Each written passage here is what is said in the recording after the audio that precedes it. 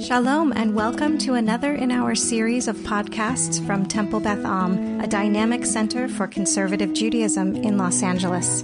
This is a recording of a Shabbat sermon by Rabbi Adam Kligfeld. One of my favorite comedians, Gary Gulman, Jewish guy from the Boston area, whom I try to see in person every time he comes to LA, usually plays at the Largo in La Cienega. There's a very funny line where he says, you know how the Eskimos have 100 words for snow? Jews have 100 words for loser. Shmagegi and Shemo and Yutz. And he goes on and on and on. And two of the ones that he mentions in the bid are Shlemiel and Shlemazel. Raise your hand if you've heard of Shlemiel and Shlemazel. Which he says are synonyms.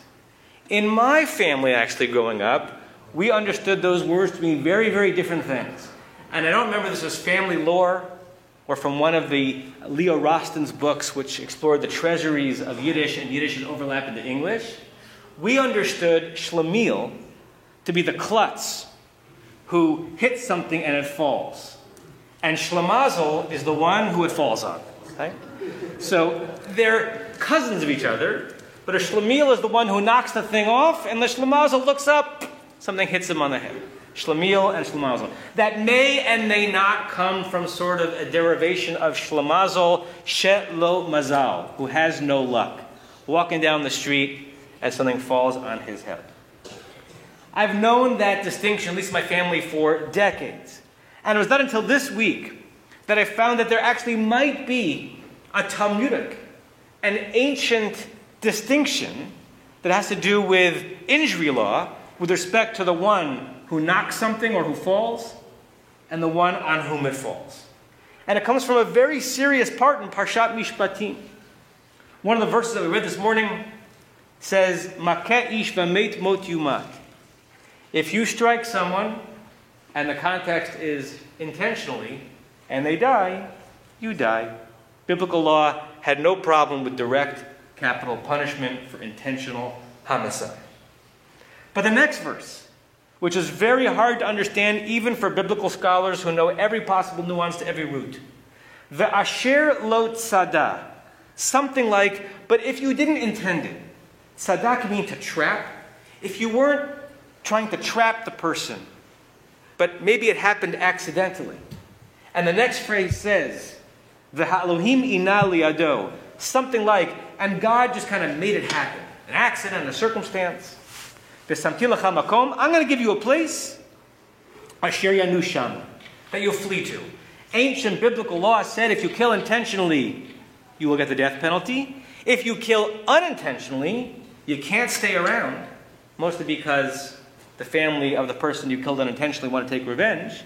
For your sake, and because you did something that needs to be addressed, you go to what's called an Ir Miklat, the city of refuge. It's the first half of that second verse that there are several interesting commentators on. Because some people read it as two phrases reinforcing the same thing.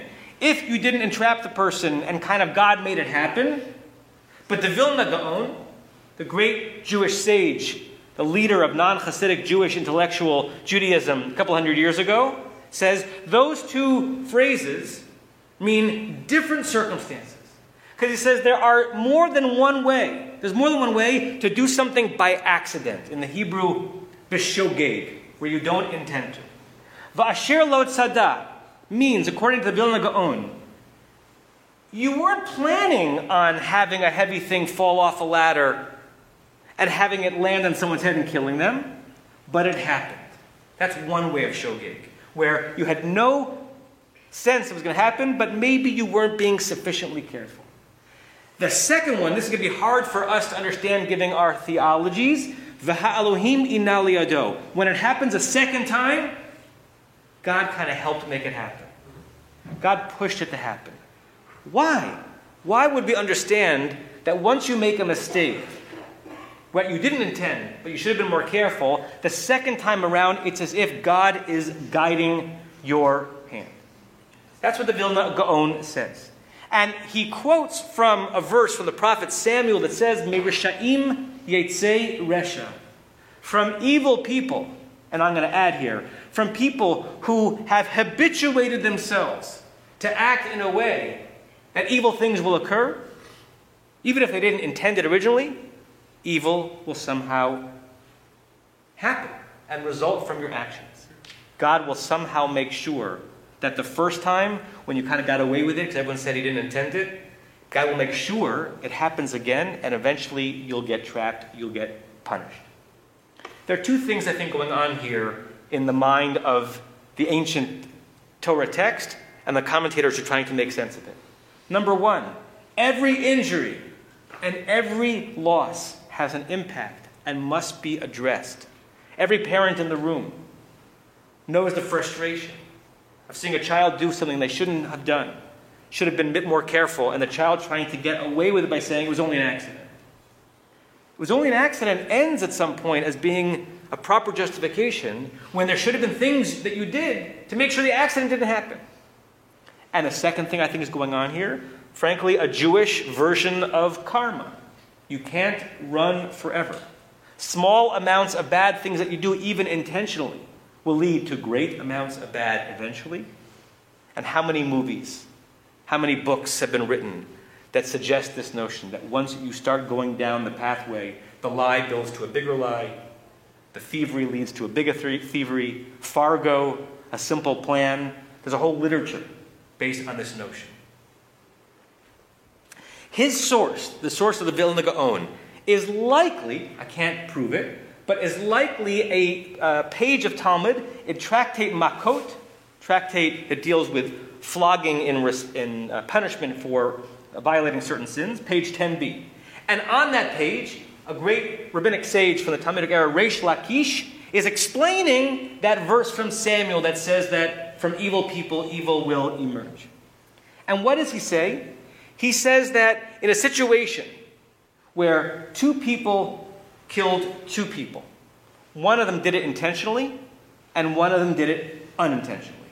And according to this scenario that Reish Lakish is imagining, there were no witnesses. Therefore, both of them are going to get away with it. The intentional murderer is going to get away with not getting the death penalty. And the unintentional murderer, or killer, is going to get away with not having to flee to the city of refuge. In this situation, according to Reish Lakish, God intervenes. God sees what's happening wherever God is perched, sees two people about to avoid a punishment that the world needs to happen on some level to make sense of the loss. And Reish Lakish imagines a situation where God invites both of these individuals to an inn, to a pundak. They don't know why they've been invited. They just got an invitation by God to come. And they're at this inn. And the one who had committed the unintentional murder or killing is asked to climb a ladder. The one who had committed the intentional murder is asked to sit below the ladder. You can see where this is going. The one who committed the unintentional sin at the top of the ladder slips and falls and kills the person underneath. Perfect biblical rabbinic justice. The intentional murderer did indeed have to give up his life, and the unintentional murderer, now in front of witnesses, has fallen, has unintentionally killed a person, and therefore he has to flee to the city of refuge. Both of the initial deaths are responded to. One of them is no longer alive. One of them spends a certain amount of time no longer being able to live the life that he lived before. What do we make of this fantasy, this imagination of Reish Lakish? Imagine that God is going to make things right in both of these situations. Do we believe that the world operates on that level? That that's the way God makes God manifest in our involvement in life? Do we believe it's overly deterministic? Maybe some people actually do get away with things. But it's not the only place in our tradition where we note that continuing on a particular path, whether it be a good path or a bad path, will eventually lead to God in the sense, the way that God created the human condition, to making sure you're going to continue going down that path. The classic explanation for why it is that in the beginning of the story of the 10 plagues, that it says that Pharaoh hardened his heart. And by the time we got to plague 4 or plague 5, it says, Vayechadzek Adonai et lev Paro, that God hardened Pharaoh's heart. And we moderns say, how could that be? How could God make Pharaoh do something and then punish Pharaoh for having done it? The explanation in many of the Midrashim is once Pharaoh became habituated to hardening his heart, to letting evil emerge from his decrees. God hardened it in the sense that that's the way God created our reality. That's the way God created the human condition.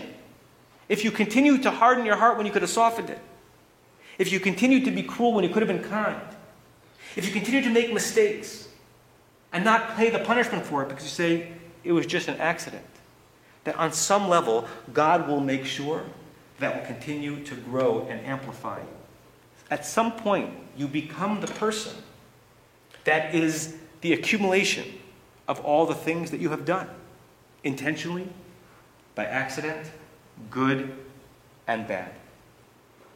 When I grew up in USY, we had Ruach sessions, singing Shabbat songs and sometimes just shticky songs. I remember one of the songs that I most love to sing, it's actually a direct quote from the Mishnah, from Pirkei Avot, Mitzvah goreret mitzvah. We sing mitzvah goreret mitzvah, so we know what Aveira goreret Aveira. What does it mean? One mitzvah pulls another one along with it.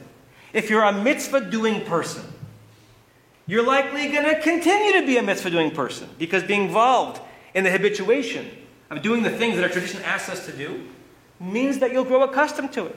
Each one might not have the same pizzazz as it did originally, but you will stay on that path. And the opposite.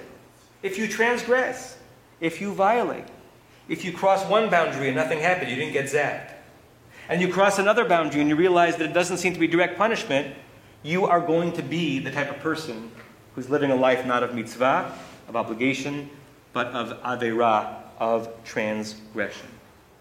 On that page in Talmud that I quoted before, another set of rabbis bring sources, which I'm not going to go into right now, from the Torah, from Nevi'im, from prophets, from Keduvim, from writings, that says that path that you are on, God knows the path that you are on, and God will help you or ensure that you stay on that path. But who chooses the direction of that path? You. God produces the engine in creating a situation in which human beings' behaviors start to create a pattern. But it is entirely up to you which direction that path takes, towards the mitzvah or towards the aveira, towards the obligation or towards the sin, towards the carefulness or the carelessness, towards the evil or towards the good. Maybe perhaps the most we can pull out of this entire material is our tradition over thousands of years encouraging us, wherever we are perched right now, to take the first step on the path that represents the direction that we think is most worthy of us, worthy of life itself, and worthy of God. The next time you come to an opportunity where you're choosing left or right or wrong, if you step towards kindness, our tradition says, if you step towards honesty, if you step towards righteousness, if you step towards peace, you will get used to it. And God will help. You have been listening to another in our series of podcasts from Temple Beth Am, a dynamic center for conservative Judaism in Los Angeles. If you enjoy these podcasts, we invite you to write a review on the Apple Podcast site or wherever you get your podcasts. For more information about Temple Beth Am Los Angeles, go to tbala.org.